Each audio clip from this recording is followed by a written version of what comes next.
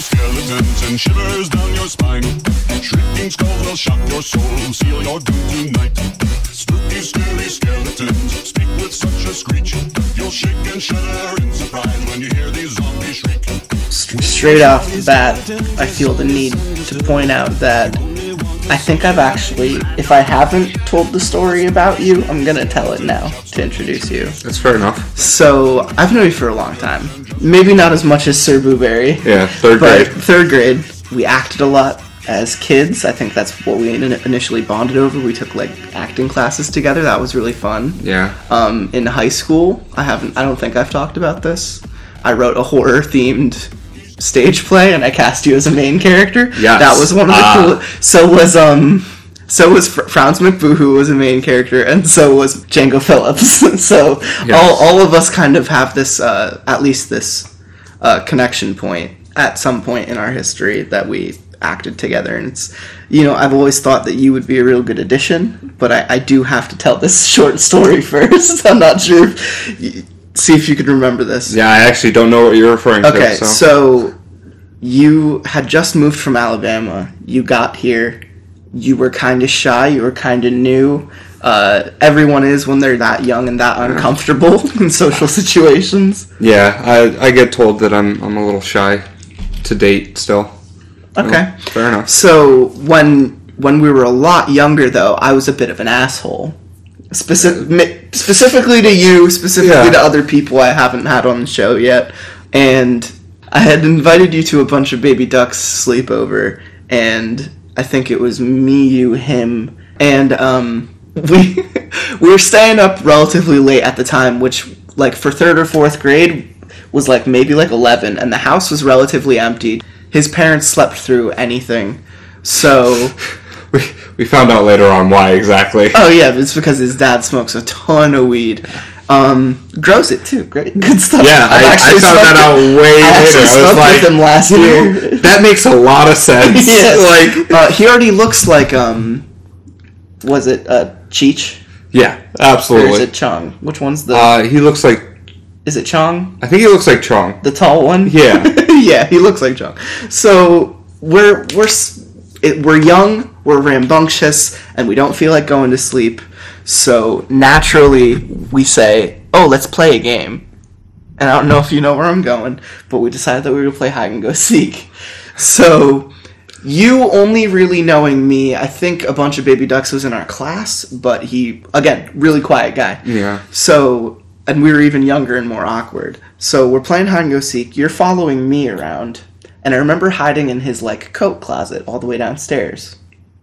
We thought about going into the basement at some point, because his basement is, like, concrete floors, the ceiling is maybe, like, 5 feet, you have to duck to get through there, spiders and shit everywhere. You've never been to his house before, you didn't want to go there. I opened the basement door before we hide in the coat rack, and you look at me, and no shit, I remember this to this day, you look at me and say, the devil is down there. I can believe that. Do you remember this? Yes, I actually remember that night because there was a rope swing, and I ripped my hands up that day. I, like, fell off the swing, but, like, my hands were still holding, so I just had, like, rope burn all down my hands. Okay. I remember that very vividly. I just remember from that point forward, I was like, I like this kid. Like, the devil's down there. At first, I was just like, are you fucking serious right now? Because I had been raised by the church at that point, loose Christian, but it's like, here's this 3rd grader who just starts spouting, like, the devil. I'm from Alabama. His house was oh, okay, yeah. And, like, down in Alabama, religion is everything. Mm-hmm. So, like, I was just coming out of that. In your defense, atmosphere. Your parents have been kind of nuts. So... yes, 100%. But we also, it was very hard clay, so we didn't have basements either. Okay. So, like, my whole, up until I was 8 years old, I had never seen a basement. I'd never been in a basement. Yeah. Like, what is this basement thing? We opened that basement door, and it's just cement steps leading down into darkness. Yeah, like... and I was like, don't worry, I have a flashlight. And you're like, no, I don't want to go down there. And I'm like, why? What's up? it's a good hiding spot. He won't want to go down here. I was thinking about the game. And you were just like, no, I don't want to go down there. The devil's down there. And I was just like, all right, coat rack. Let's go hide in the coat rack then. I think that was a definitive moment in both understanding you as a person and basking in our friendship. Yeah. So I think that's a funny moment. Is there any other personal anecdotes you want to bring to this? Any creepy moments in your life? My whole life, I kind of avoided horror movies, and I didn't see any value in them. I'm a very analytical person, and I analyze. If I spend 2 hours watching this movie, what do I gain out of it? Sure. And I just didn't see any positive gain from scary movies. One of my first experiences was a commercial for The Exorcist that, I was like 9-10 years old, and my dad was like, this was the scariest movie ever. Yeah. Like, my dad said the same shit. And he was like, to this day, this still freaks me out. Mm-hmm. And I just was looking at the screen, and it was like 11:30 at night. I should have been, well past in bed. And I saw her head turn around, and just it really sunk into me that, if my dad thinks this is scary, and like my dad's a big guy. He's a big dude, yeah. Yeah, like if he's scared of that, I should be scared of that. Yeah, I'm immediately scared. And I didn't have, any desire to go watch, horror movies. Mm-hmm. And I see the devil aspect now. It kind of makes a little bit of sense. This is before. Yeah, just I grew up, through the church my whole life, and it kind of, when you come from that atmosphere of, everyone goes to church every Sunday, like mm-hmm. if you're not there, like they ask more questions about why weren't you in church than why weren't you in school. Sure. So it was just a very. You were raised Catholic? No, I went to a Southern Baptist church. Okay. Oh, that, yeah. Woo, hands up, praise Jesus. Mm-hmm. And that was normal. Mm-hmm. And when you're living... I do remember going to church with you at some point in high school. I was doing an experimentation thing, trying to figure out if religion was for me, and I just hopped between things. Yeah. I do remember, at a pastor's request, to join someone at their church, and I went with you mm-hmm. one Sunday, and I was like, this is okay. Yeah. I mean, I was also the bad kid at church. Oh, yeah, I skipped. Yeah. I skipped Sunday school classes. I would go across the street and just sit in a McDonald's lobby eating food and drinking coffee for 2 hours and then go back to reception and meet my parents, and they would be like, how was your classes? And I was like, oh, they were the tits. Yeah. I don't think I've ever told anyone this story in any type of public forum, but I used to skip Sunday school and go steal cigarettes from the gas station down the street. Nice. Yeah. Just asking people? No, just I would walk in and pick up a pack and walk out. Nice. Nice. 15 years old, 16 years old. You were also an admitted klepto at some point. Absolutely. That was that exact same period. Yeah. 100%. I remember in high school, I would take you somewhere even barely intoxicated, and you would just be like, watch my hands, man. I might be stealing tons of shit. And I'd just be like, yo, you're nuts. I like you. Yeah. So we have a new guest / listener / speaker here with us, episode 43. I think I've been sending you episodes since the 10s or 20s, trying to get you on here. Yeah, just about. This is Lots of Pasta. This is the podcast where we talk about the spoops and the creeps, and we try to bring it on home to you so you don't have to go and read it yourself because you're lazy.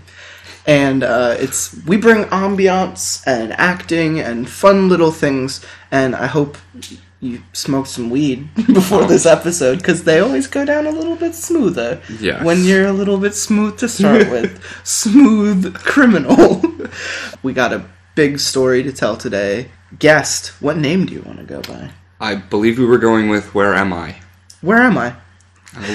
Where am I? Or as I like to put, Where am I?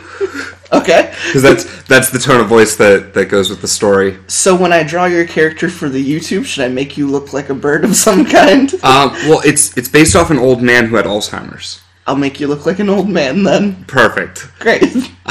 You go into it. As succinct as you possibly can. Just try and make me understand it.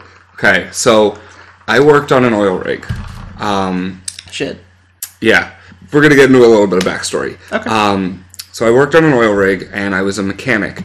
And the head mechanic was, an older man, maybe early 50s, late 40s, that type of era. And he had 2 sons, and one of his sons has the same first name as I do.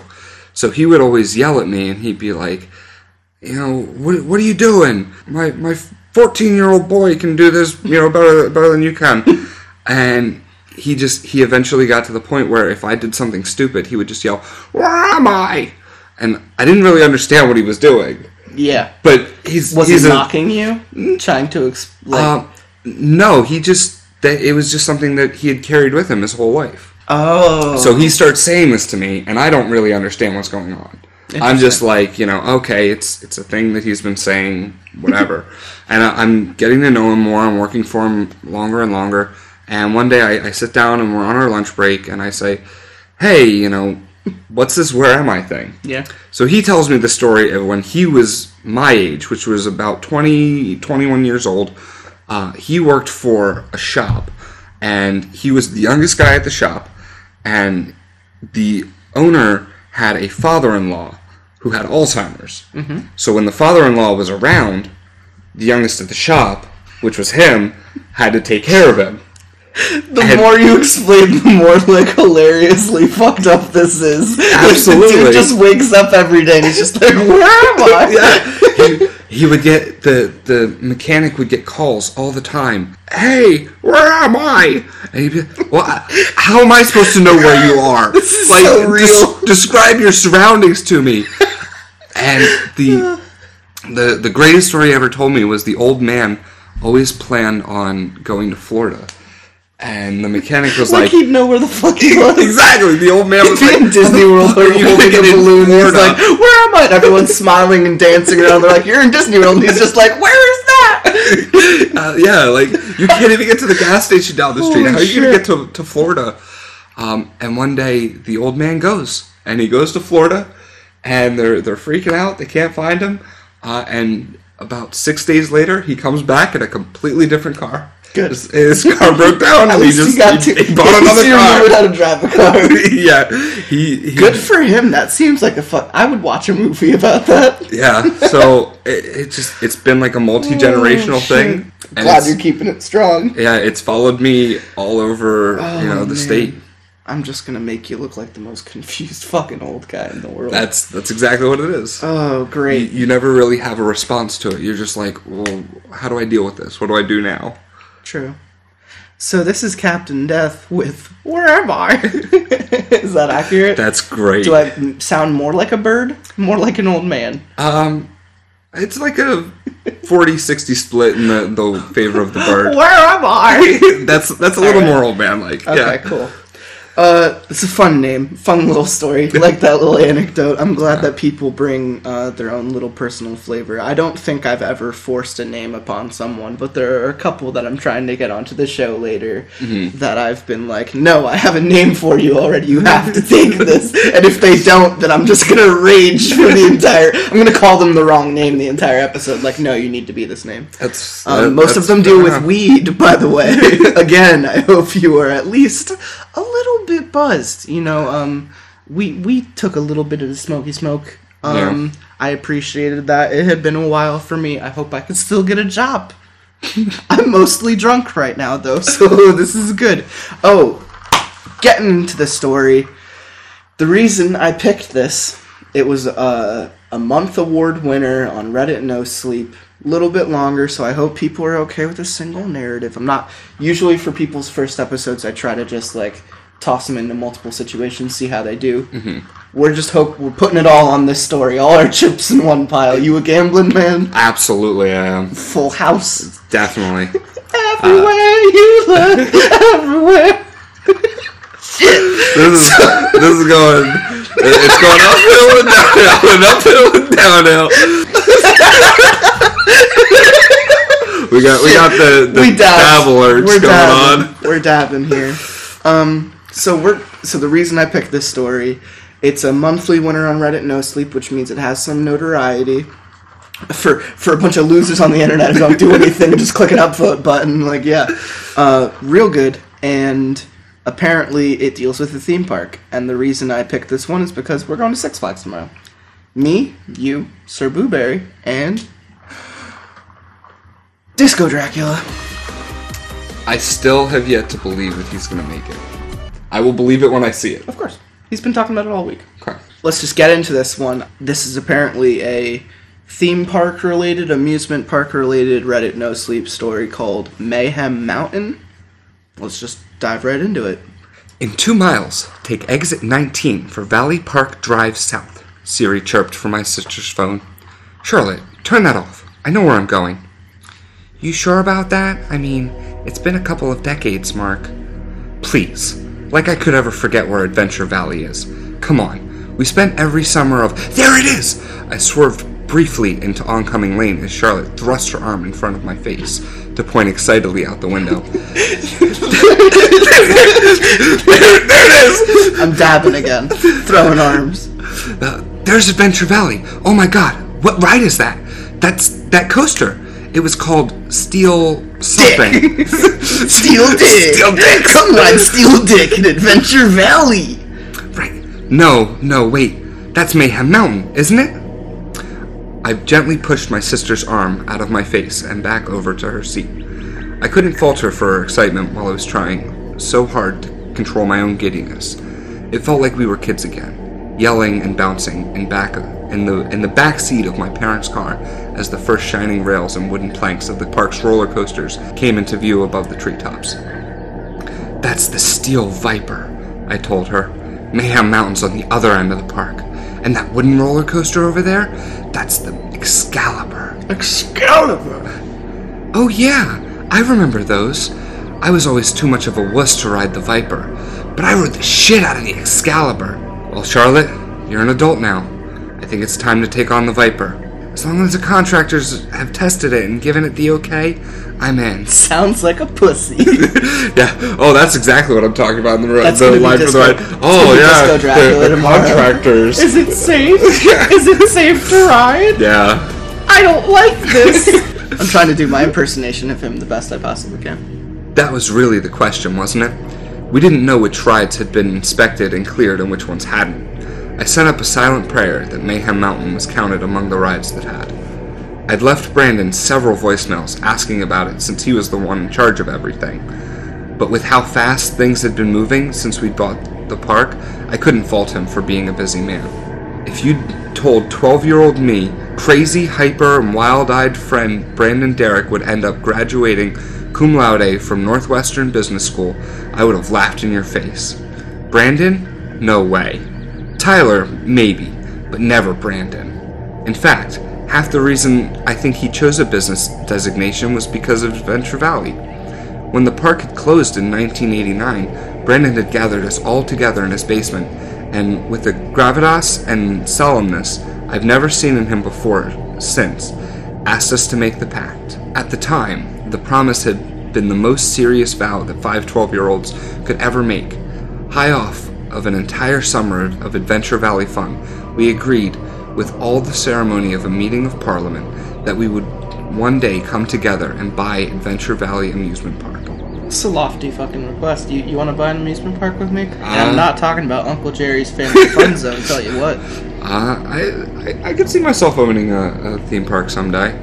Like a rapey Walt Disney. Absolutely. Want some vanilla ice cream, kid? Come to my apartment. Of course, back then, we'd planned to just buy it and ride the roller coasters into the ground. We decided which friends from school we would let in and which enemies would be barred from the gates. It had always been our park, and that was the right we should have. They're very possessive of this park. Yeah. It's almost like creepy. I feel like there is a episode of like a cartoon where something like this happens, like either Jimmy Neutron or something. Like they rent out a park and none of the people that are dicks to them in school are allowed to go. Yeah. So some person watched that and was like, I'm gonna write a spooky story about this. Where am I? It had taken 20 years, but we did eventually fulfill our promise. With a hell of a lot of pushing from Brandon and a sizable offer of collateral from Tyler, the bank had agreed to give us a multi-million-dollar loan to buy, repair, refurbish, and reopen the park. The size of the loan that the 6 of us were responsible for gave me nightmares for several weeks. How would this place ever turn a profit? It had been closed for decades after operating in the red for several years. The country had experienced a high number of runaways and missing persons in the area in the last years of the 1980s. The entire region was on the edge of cases mounted and people in the area becoming depressed and suspicious of each other. It had absolutely killed park attendance. But seeing the first cresting waves of the roller coaster rails through the trees made me forget all about my financial worries. This was Adventure Valley, for Christ's sakes. If we opened the gates, people would come. So if you build it, they will come. I definitely feel like there's going to be some force. There's something wrong with this park. Yeah, like they have a it's very closed because of the surrounding area. Yeah. Fucking Six Flags is in Jersey and no one's judging them. That's very true. There, that's our exit, Charlotte squeaked. I pulled off the interstate and took a left under the bridge. Less than a mile later, we came upon the acres of the park's parking lot to our right. We turned in and drove all the way up to the front near the gates, where several other cars were parked. A Lexus, a Mini Cooper, an old Chevelle, and a Honda Civic, another rental car like ours. Looks like we're the last ones here, Charlotte said. She was right. As we pulled up to the Lexus, I noticed a group of people standing next to the ticket booth, waving to us excited. Oh my god, is that Tyler? Jesus, he's lost so weight. He's so skinny now. And Brandon's losing his hair. Holy shit, is that Koji? Koji got hot. Koji got hot. Calm down, Paris Hilton. These guys are my friends. What was this written, like 2005? It seems like it. They're off limits to you. Same rules as when we were teenagers. Besides, half of them are married. Really? Which half? They're lower halves. The dick parts. Typically that's how it works. Yeah, they're gone after me. I raised an eyebrow at Charlotte and shook my head in amused bewilderment. My little sister had never outgrown her boy craziness. Wait, who's that? Charlotte asked as we got out of the car. What? That's Scott. You know Scott. Not Scott. Scott looks exactly the same. The girl next to Scott. Oh. I had put this off so long that I'd actually forgotten to tell my sisters at all. That's Danny, Scott's girlfriend. Danny, as in Danielle Bircher? Well, yeah. My sister gave me a horrified look that you'd think I'd betrayed her to her death, but it was fleeting and quickly replaced by a sly smile. Fine by me. I'm sure she's not the same person she was in high school. We're all adults now, right? Come on, let's go. You know what this is starting to sound like? You ever play Until Dawn? I have not. Really great, what Heavy Rain was? It's exactly like Heavy Rain. Okay. Yeah. So it's all about the consequences and, those action moments where you just have to... You're gonna save you press buttons and you follow the narrative, and it's not really, it's literally playing a horror movie. Heavy Rain style.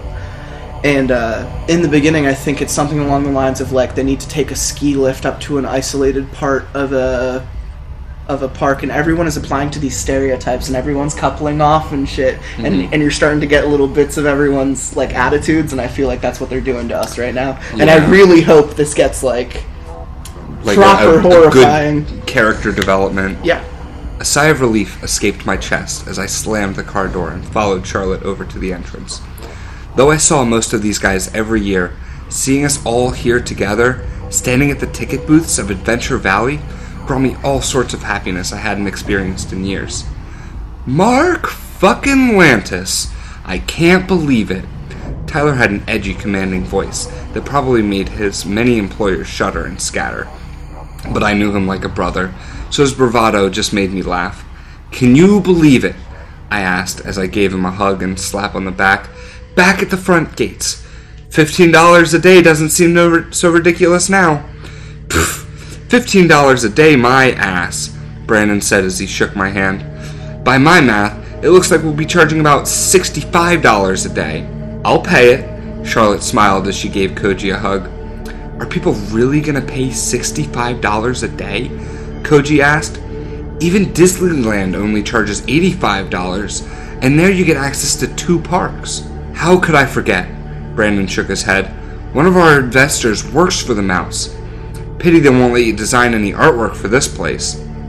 Come on, man. I'm not an artist. I'm an engineer. Don't you mean an Imagineer? Charlotte winked at him. Koji sighed and shook his head. Yeah, I fucking do. As Brandon and Charlotte teased Koji, I made my way over to the side of the ticket booth where Scott and his girlfriend were conversing. I don't know why Scott was being so standoffish, but I thought it might have something to do with the investment. Scott was the least well off of the 6 of us. Worked at his dad's collision shop. He hadn't had a whole lot of money to invest. I thought maybe he was embarrassed about the money, but now, watching him lean against the booth with slowly shifting eyes, I realized it wasn't that at all. Scott was just stoned. Same old Scott. Yeah. Scott sounds like me. Scott, just man. like, I come and I go and I'm here and I'm just always stoned. What's up, Burnout? My brother, I haven't seen you in like 15 years. How about a bro hug? Bro hug. Scott smiled and pushed off the wall to come give a quick hug. Hey, how's it going, man? Fuck, look at you. What's your diet, man? Rabbit food and lettuce? You're not gonna get any ladies with that skinny body. Your mom doesn't seem to mind. Ooh, mom jokes. Got it. Hey, Mark. I'm Danny. Do you remember me? Danny Bircher? Scott's girlfriend gave me a shy smile and stuck out her hand so we could engage in a stiff handshake. Stiff? It's not the only stiff. Yeah. Apparently Danny's attractive. Yeah. Yeah? I think so. You were in my sister's class, right? Charlotte Lantis? Danny had the decency to look embarrassed. Yeah, but we weren't really friends. That's putting it lightly, I thought. We were freshmen when you guys were seniors, she added. Yep, I do remember that. Maybe I should just get it over with. I called Charlotte over and the reintroduction of the 2 girls, while awkward, was over pretty quickly to everyone's relief. We were all eager to get into the park. It was odd not stopping at the window for tickets, and even odder to walk around the rusting turnstiles of the front gates. I delighted in reminding myself that we owned this place now. Brandon gave us a tour of the park. Now so much of the geography, we all knew that inside and out, but of the hypothetical layout and reorganization of the park as he saw it. The Excalibur is going to need the most amount of work, according to Rich, Brandon's head contractor. A roller coaster made of wood exposed to the elements for all these years will keep as much of the wood as the original structure, as is safe, but we might have to rebuild most of it. Do we have money for that? Scott asked loudly from where he walked behind us with Danny. Yeah, Tyler said. We have money for that. Ah, Mr. Moneybags, that mini dealership treating you good? I nudged him hard with my shoulder. Tyler stumbled, but kept enough composure to push me back into a passing churro stall. Those 6 BMW dealerships are treating me very well. Well enough to serve as a sizable collateral we needed, Brandon added. So Charlotte ran up behind us and threw her arms around Tyler and Koji. Can we ride some rides? Are you kidding? Why do you think we're here? Tyler laughed. I'm just here from Mayhem Mountain, I said, clapping my hands and rubbing them together eagerly. Brandon threw up his hands. Alright, fine. I thought you guys would be interested in how your investment is coming along. Koji snorted. All we're interested in is the projected ROI, and more importantly, which rides the best safety inspection. Oh, Brandon stopped walking and tried to look annoyed, and failing that, he smiled. A little over half of them were rideable. Suddenly, everybody was talking at once. Is Steel Viper open? Yep, that one's on. What about Snapdragon? That one is good to go too. Renegade Falls? The water's not on. High Roller? Yes. Space Spin? Oh yeah. Power Tower? I call myself Power Tower, so you know what I mean. They're doing the inspection this week. There was only one ride I really cared about, mine and Brandon's favorite. What about Mayhem Mountain? Buck. Yes, he answered to the collective groans from the rest. Mayhem Mountain had always been our thing. The others had always been happy to ride High Roller and Snapdragon into exhaustion. Brandon and I always split off toward the end of the day to ride Mayhem Mountain into the twilight hours. Ugh, Charlotte shuddered. I hate that ride. It's boring as hell, Koji agreed. I helped design something similar for Disneyland Hong Kong. Disneyland Hong Kong! We put it in Fantasyland, for fuck's sake. Hey, that ride is awesome. It's long and it goes upside down, I argued. Charlotte is even too scared to ride it.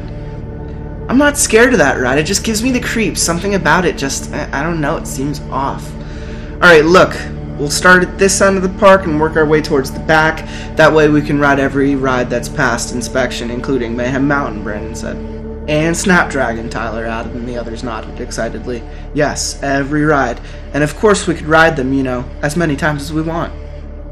Hell yes, brother. Koji high-fived Brandon and we headed down the street towards Space Spin.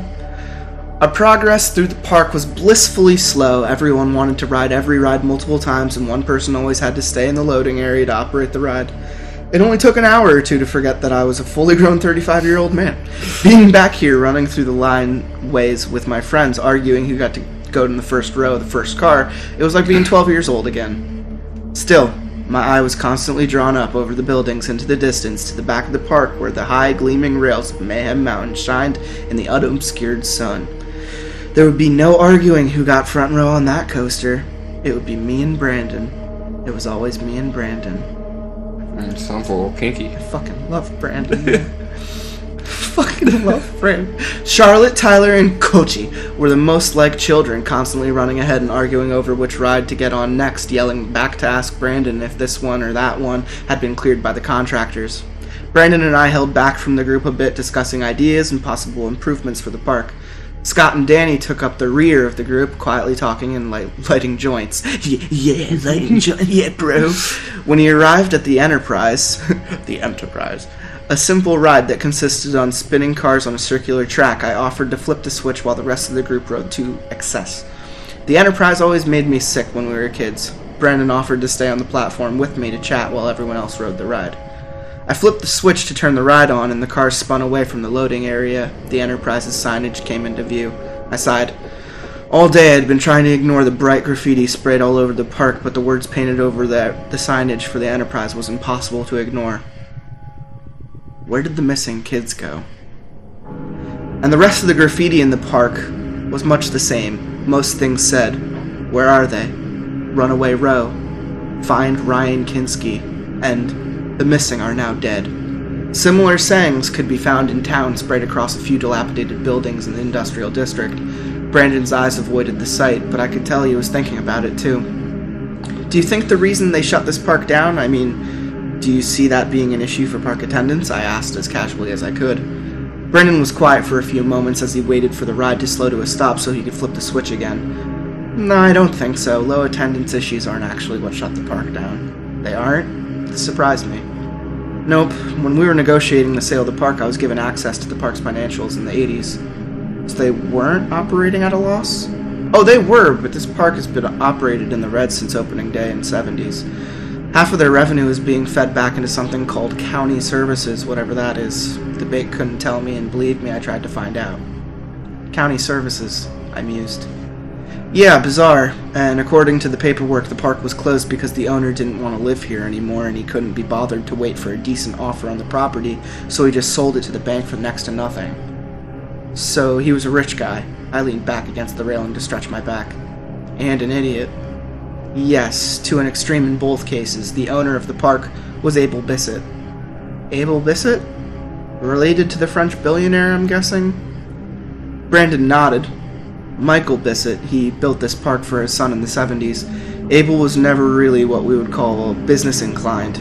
I've always heard him described as simple.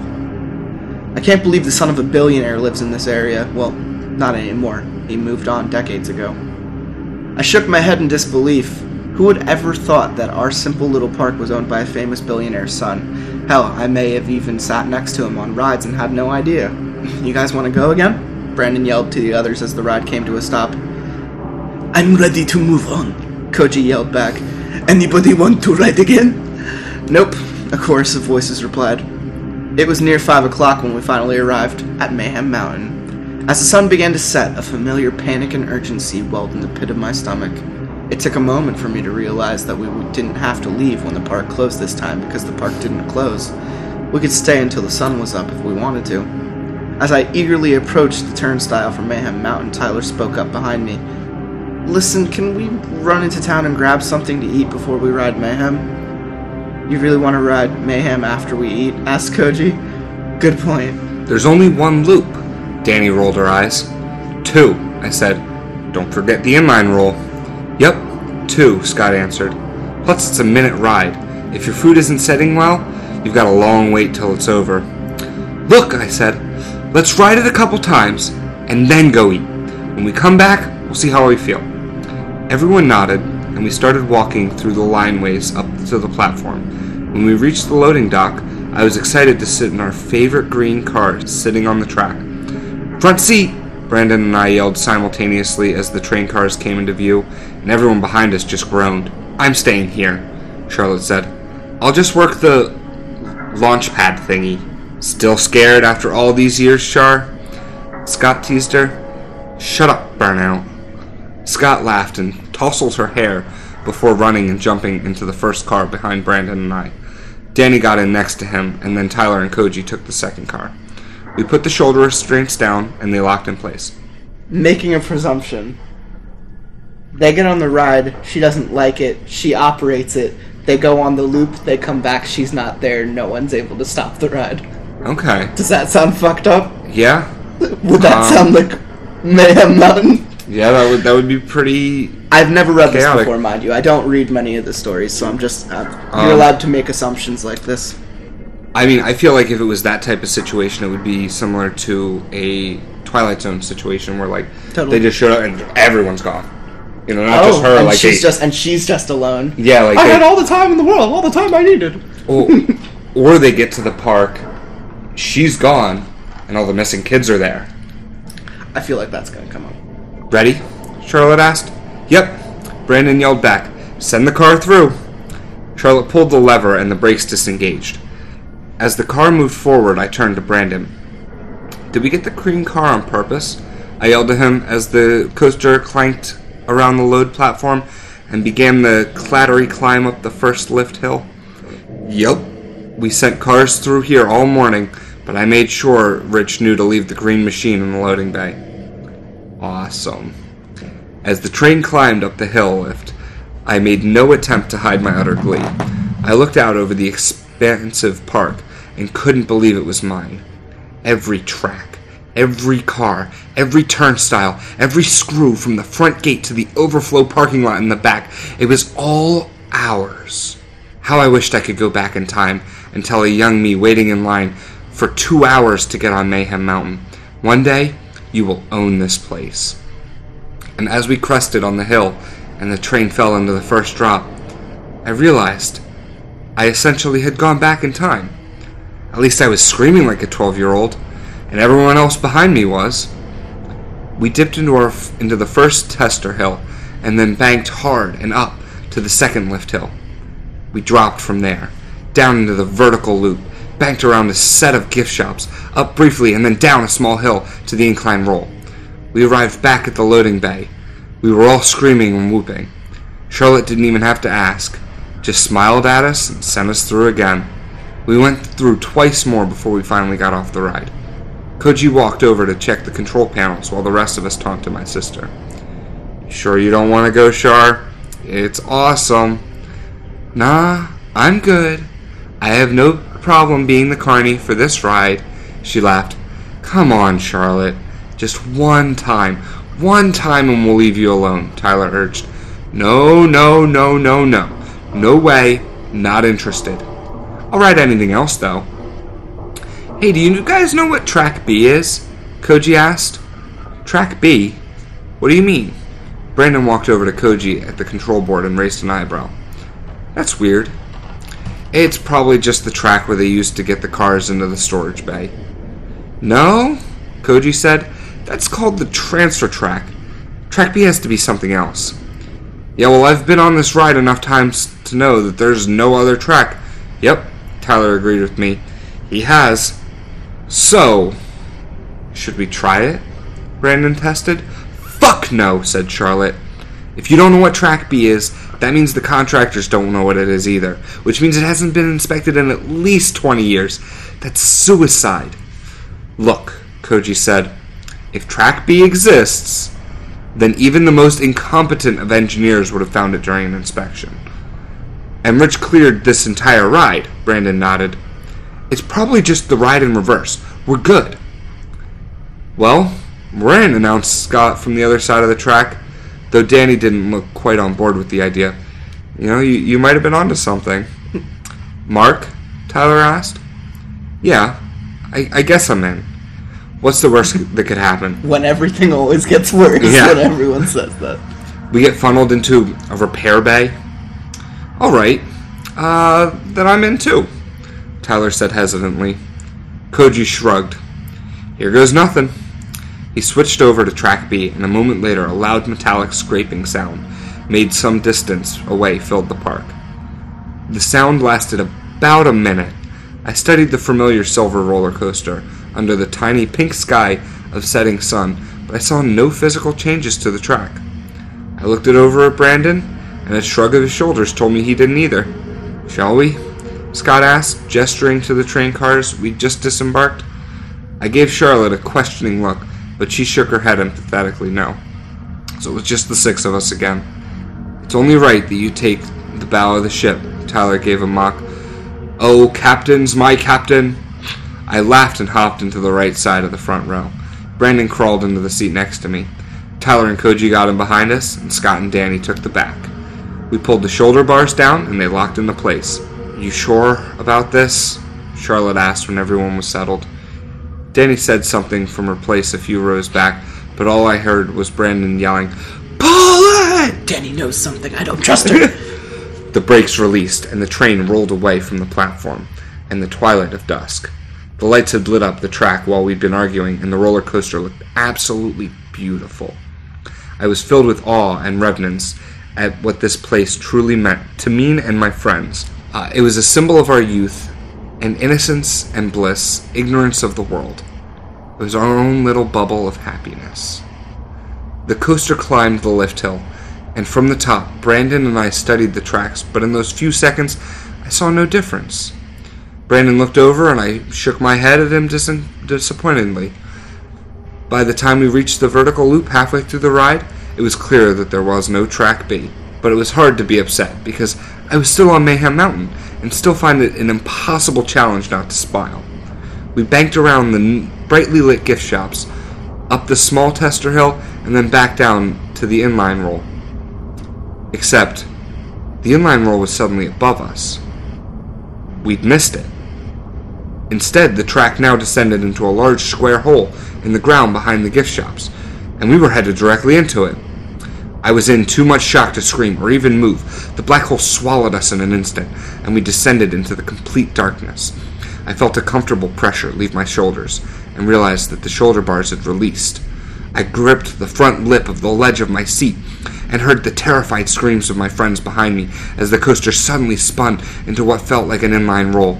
I was too scared to do anything but hold on for dear life, though some part of my brain registered that the G-forces of the roll probably would have been enough to keep me in my seat if I had let go. Probably. We came out of the inline roll and dropped again, hard. As the roller coaster dropped, the room suddenly lit up around us. I saw the track below arching into the light tester hill. As we hit the bottom of the hill, the shoulder bars lowered mechanically. The car went over the small tester hill and then braked to start up again, another tall lift hill. I took my first breath since dropping through the ground and looked around, tuning out the screams of Danny and Tyler behind me. We were in what can be described as a cavernous room, and only I assumed it stretched out to the farthest reaches of the park above. There were a lot of vertical loops, high drops, and sharp curves that put the track perpendicular to the ground. Throughout the entire sub-level building, lamps dotted the wall every 30 feet. They put out a dreary yellowed glow for as far as the eye could see. But many were burnt out, and in parts the tracks disappeared into darkness. But in the dull yellow edges of the light, I saw something that registered in me a horror beyond death. Far away from us, in a section of shadowy track, I saw the high crest of a peak hill which reached almost the ceiling of the giant room. And then the track just ended. Suddenly feel the horrible reality of the world outside my mind began to bleed in. Danny was screaming uncontrollably. Tyler was crying, bawling even. Koji was yelling at Brandon, who was looking straight at me, hitting my leg hard and repeating my name. As the cars continued to climb, I finally gave him my attention. I didn't want to be alone in the fear anymore. "What is this?" was all I could think of to say. "We have to get off this ride. We have to get off this ride, Mark." "I fucking know, man. We're going to die."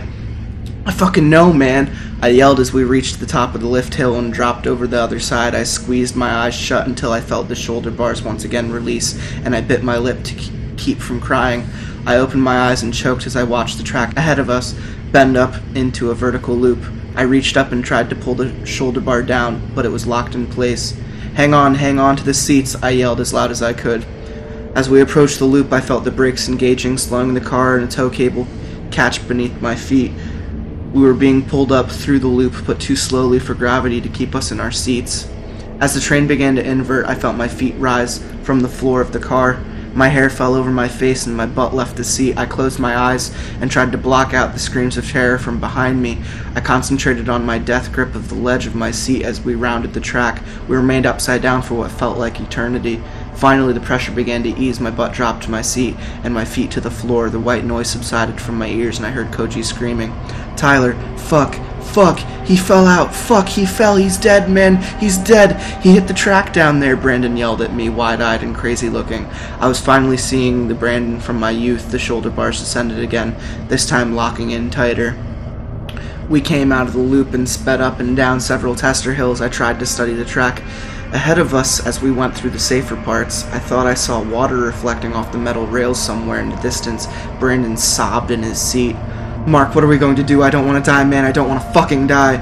I don't know what to do. I'm sorry. I'm fucking scared too," I answered him. We banked around a corner of the room and the shoulder bars released again.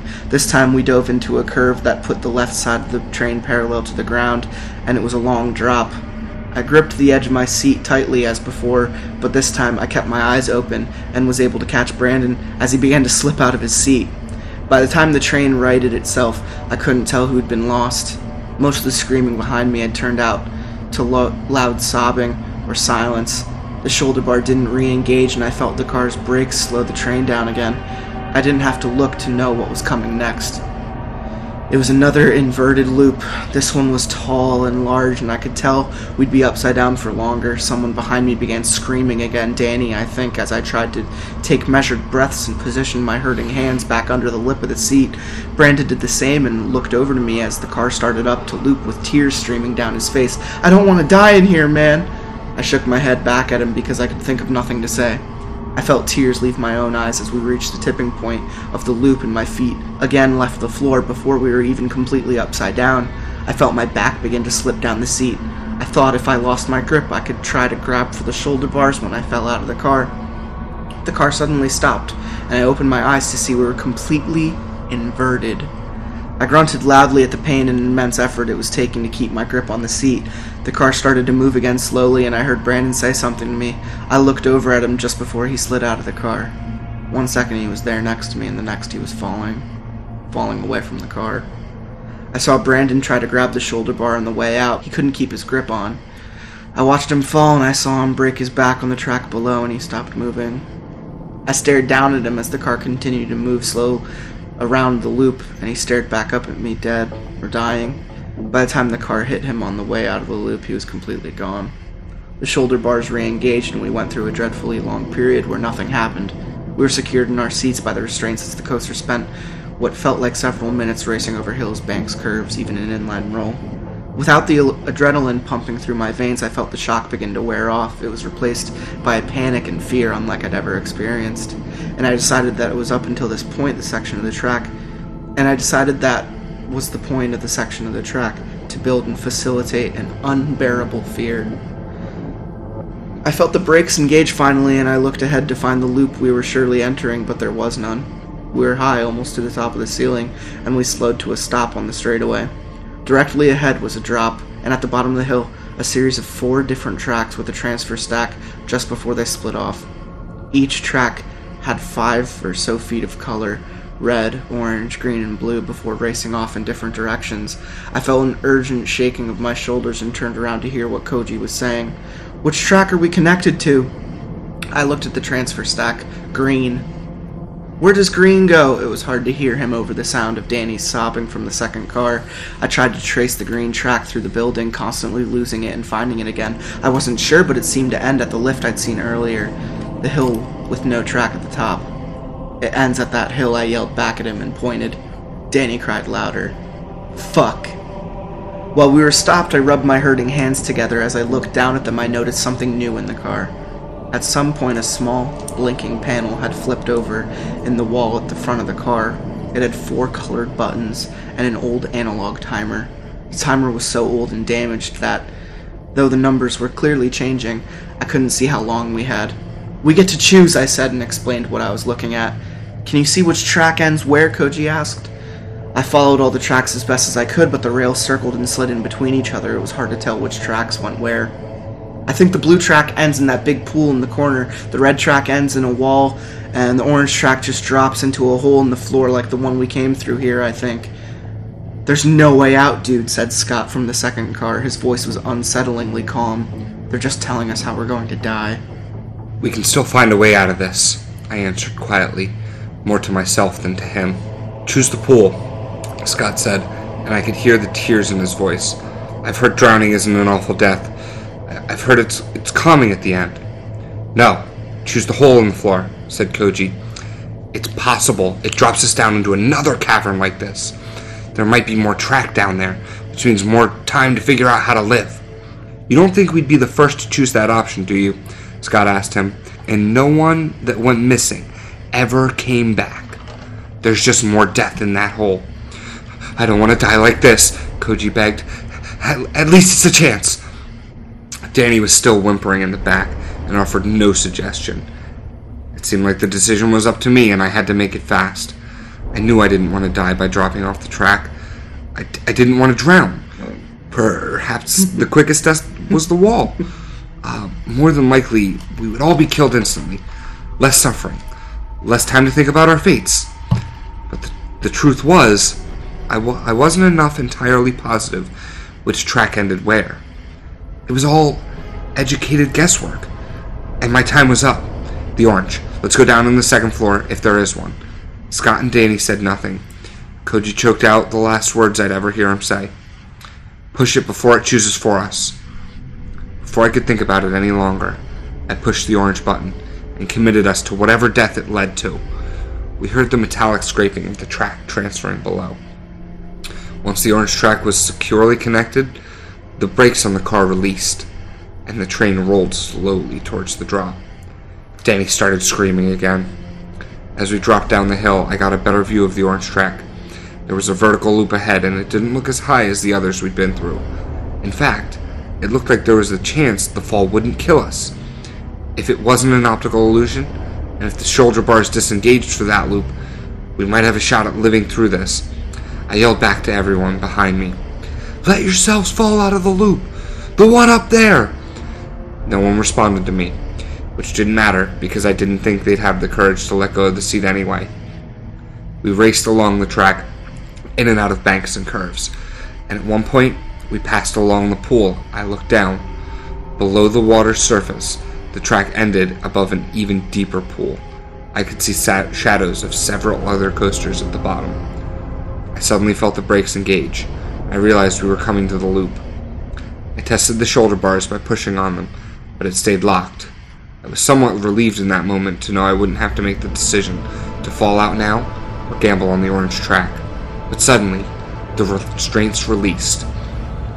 As we started up the loop, I gripped the lip of the seat tightly, turned my head back to look down. It looked like we were very high, and I only hoped the ground was loosely packed dirt that it had looked like. I had to choose now, the fall or the hole. I chose the fall. As I began to slide up the seat, I yelled at the others to let go and fall out of the car, and then I closed my eyes and let go. I felt my head crack and the shoulder bar on the way out. It wasn't like a slow motion fall. It was over before I realized that I had actually let go. One moment, I felt an intense pain as my head hit the bar, and in the same moment, I was on the ground. I hadn't even had time to realize the possibility of hitting the track below, or even getting run over by the car. I opened my eyes in time to watch the car speed over the track above me. The pain didn't hit me all at once. I had one long, blissful second before I felt it, and then I was in agony. I hoped my body was so in shock that I wouldn't feel much of the pain, but I felt it all. I concentrated on keeping my eyes open and tried to catalog the damage. There was blood on my clothes, but I didn't know what part of my body it was coming from. I heard screaming as well, but I didn't know if it was in my head or coming from my friends as they approached the end. I didn't want to move. I didn't think it was safe to move, but I knew I had to, if only to pull out my phone. With trembling fingers, I pulled back from my pocket and brought it to my face, trying to focus on the screen. But it was shattered and refused to even turn on. I threw it away from me, and then I realized the silence. Their ride had ended. With a great amount of effort, I rolled over onto my stomach and dragged my broken body across the ground towards where I thought I remembered seeing the hole. I crawled for what seemed like hours, and maybe it was. Sometimes I tried to stand or even kneel, but the pain in my back and my ribs was too great. I passed out several times from shock and pain, but eventually I made it to where the track disappeared into the ground. I pulled myself to the edge and looked down inside the hole. The track ended just below the surface. It was a natural shaft with walls made out of rock. I didn't know how deep it went, and I didn't want to. It was a fate I had only narrowly escaped. But then I thought my friends were down there. Maybe someone survived. Koji? My voice echoed loudly down the shaft. No answer. Scott? Nothing. I reached for a nearby screw and dropped it down the hole.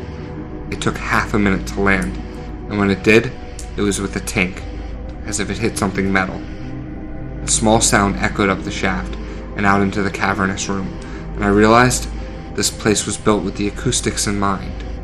I rolled over onto my back and studied everything I could see from where I was, staving off my body's desire to pass out again. I felt nothing but numbness when I finally saw what I was looking for, a long panoramic window in the far wall, and I knew what track B was for. I finally let myself slip into the darkness. I remember very little of my rescue. There were lots of people in uniform, and my sister yelling, and pain. Lots of pain. I was in and out on the way to the hospital, but I remember I passed through the room behind the window at some point, and from my stretcher through the chaos, I saw in that room a single chair, facing the window. It was covered in a deep layer of dust. I was never visited by any official, yet alone asked to give a statement. Charlotte stayed by my side at the hospital for months while I recovered.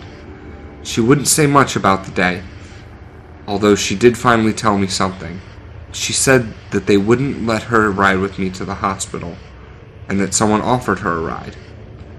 On that drive, she'd been spoken to by 2 people that had convinced her to never speak of what had happened, and to convince me of the same. Whatever they had threatened her with, and had her begging for me to agree. And I did. At that time. I am still to this day learning to walk without aid. I never saw Mayhem Mountain again. The loan defaulted, and Adventure Valley was bought by an unknown LLC, which bulldozed it and built a block of apartments over the top. They're still empty to this day. I don't like the dark anymore. It reminds me of the horror my friends experienced as they looked down and saw the track end before they disappeared into that hole. I try not to think what they must have felt as they fell down the shaft in complete darkness. I think it was something probably along the lines of fuck. I would certainly hope so. Dab. Strapped to a roller coaster, waiting for the terrible end. I wish I'd chosen the pool, only if to save them from that fate. As for the billionaire's son, he was only simple in the fact that he was a man of simple tastes, and he still is. I looked him up once, only a few years ago. He owns several other amusement parks now, all sizable, but small enough to be popular in their own specific regions, In fact, one is not very far from where I live now. And I thought about going to it many times, just to check, just to see. But then I realized that I probably didn't need to search all the rides in the park to know. Because I know, somewhere in that park, some ride in some corner has a track B. That took a really good twist. I loved it. I thought it was great. And yeah. you know what? Going to Six Flags tomorrow. Can't wait for Skull Mountain. Oh, yeah. Skull Mountain is like, let's fucking die, guys. Let's fucking die, bro. Bro, let's fucking... Oh, good stuff. You know, a lot of it, part of me has to ask myself, was this made before Final Destination 3? Yeah, I thought... Did you get there? I thought that a lot. I'm not sure. You said at the beginning that you didn't watch many horror movies as a kid. That had to have come out when we were like 13, so... Final Destination was one of the only horror movie series I would watch. It's a good one. I remember, I believe it was 7th grade, we had to do a giant mural of some pop culture, something, and I did that one exactly. Final Destination 3 with the roller coaster, and you knew I was a terrible artist. I had, like, weird-looking faces, trying to make scared faces and screaming. Oh, it was bad. I love that movie. It's my favorite of the Final Destination series, and I feel like this story either borrowed some of the good elements from that. I liked the choose your own death thing. I thought that was cool. Yeah. Had like almost like a Saw like interaction. If there was, I mean, it was a matter of simple tastes. Yeah. If there was something I could say, maybe they could have chilled on the exposition a little bit. And he said everyone let go. I would like to think he wasn't the only one out of the 4 left that survived, I would think at least one person would. I feel it's heavily implied that they fell to their death. Yeah. They took the hole instead of going for it. I'm the kind of person where in a situation like that, I feel like I probably would have let go. I would have just been like, fuck that hole. Yeah, let me see There's how this no ends. way there's something below this fucking cavern. And, I definitely thought of Skull Mountain the entire time, so that's going to be real fun to ride tomorrow. Yeah. It's sad that Disco Dracula couldn't be here to experience this with us, but... I'm sure we'll give him a little taste in the car. Yeah, I mean, I won't be able to edit it, but we could talk about it a little bit. But, recapping the events. He listening to this, I will tell you right now, he would be like, I don't want to go to Six Flags tomorrow! Yeah. I don't want to do this anymore! It's like we would get to the parks tomorrow and it would just be like, hey, you want to go on Skull Mountain? He'd be like, no! We'd have to like drag him on. Yeah. We had someone who did what I called, I'm just going to ask you how you like the story. Man. I don't have a You long, don't want to get in there. It's 4 in the morning. I don't have a long, drawn-out answer. It was interesting.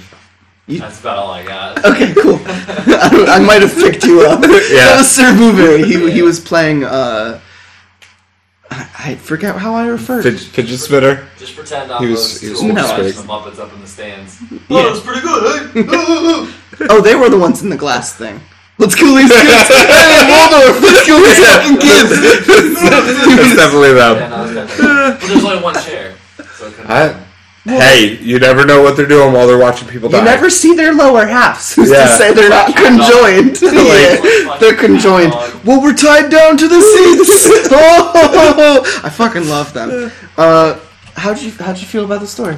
I liked it. It was dynamic. It kind of built a little bit of you think you know what's going to happen. You might know what's going to happen. Fall in love with these characters, I wouldn't say I fell in love with them. Yeah. If anything, I was like, which one's gonna fucking die first?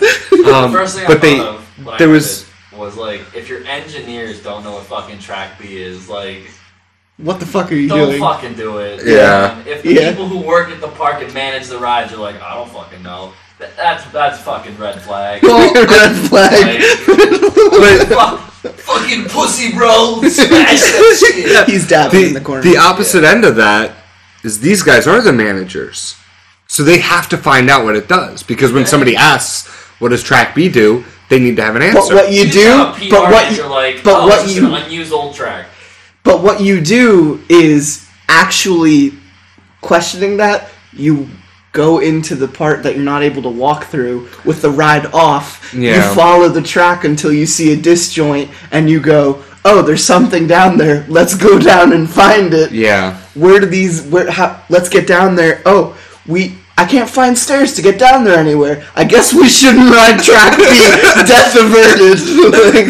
It seems to lead down to a death valley. Or hey, I got this like $100 camera. Let's strap it to the ride and then see if it comes back. Yeah. We'll watch the recording. True. It never came back. I think that's a fun point. Maybe what drove them into the red all those years was having to buy new fucking cars for that thing. Was it really worth watching all those kids die? It's like $30,000 to make another car for this coaster, man. I really can't afford it. Yeah. Do it! I'm a simple man. Kill the kids. Kill the kids. What was the premise for sending people down there? The owner of the park. The owner of the park was just fucked. He was watching them He was die an evil through Walt a Disney, window. masturbating in that glass corner. I love death. Yeah. Kill the kids. Where am I? Why are these kids dying? I bet if Koji was thinking one thing on the way down in that hole, it was, where am I? Yeah. That's racist. Yes. They spoke perfect English. His fucking name's Koji, man. Actually, I'm quite the scholar. Alright. Oh, nice. So this was lots of pasta. Anything else to add, man? I'll probably think of something tomorrow that I should have said, but I don't have Great. anything tonight. Yeah. Alright, so let's go fuck to sleep. Yeah, bedtime. I hope everyone had a nice time listening to the episode. I might have a slight phobia of roller coasters developing for tomorrow. You guys better fucking enjoy this episode. It's 4:30 in the fucking morning. I thoroughly enjoyed this. I'm gonna fucking find every single one of you who listen to it and fight you one-on-one. Like, one-on-one. It's 4:30 in the morning. You better appreciate this shit. Dab out. Fucking dab me out.